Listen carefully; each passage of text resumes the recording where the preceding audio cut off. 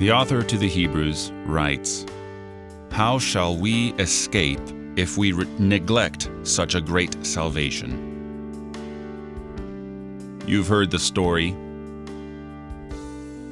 The guy is in the middle of the flood. First comes a rowboat, then comes a speedboat, and then a helicopter comes to rescue him. And he says, "No, God will save me."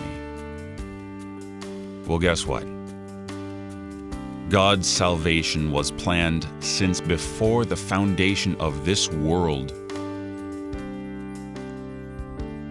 How can we be saved if we neglect His salvation? God is perfect. His salvation is perfect. Jesus is His salvation. Let us not neglect what God has set out for us here. It's perfect. Jesus, perfect God and perfect man, takes on our sins to be sacrificed for us in our place. To deny that is to deny God's own sacrifice of His Son.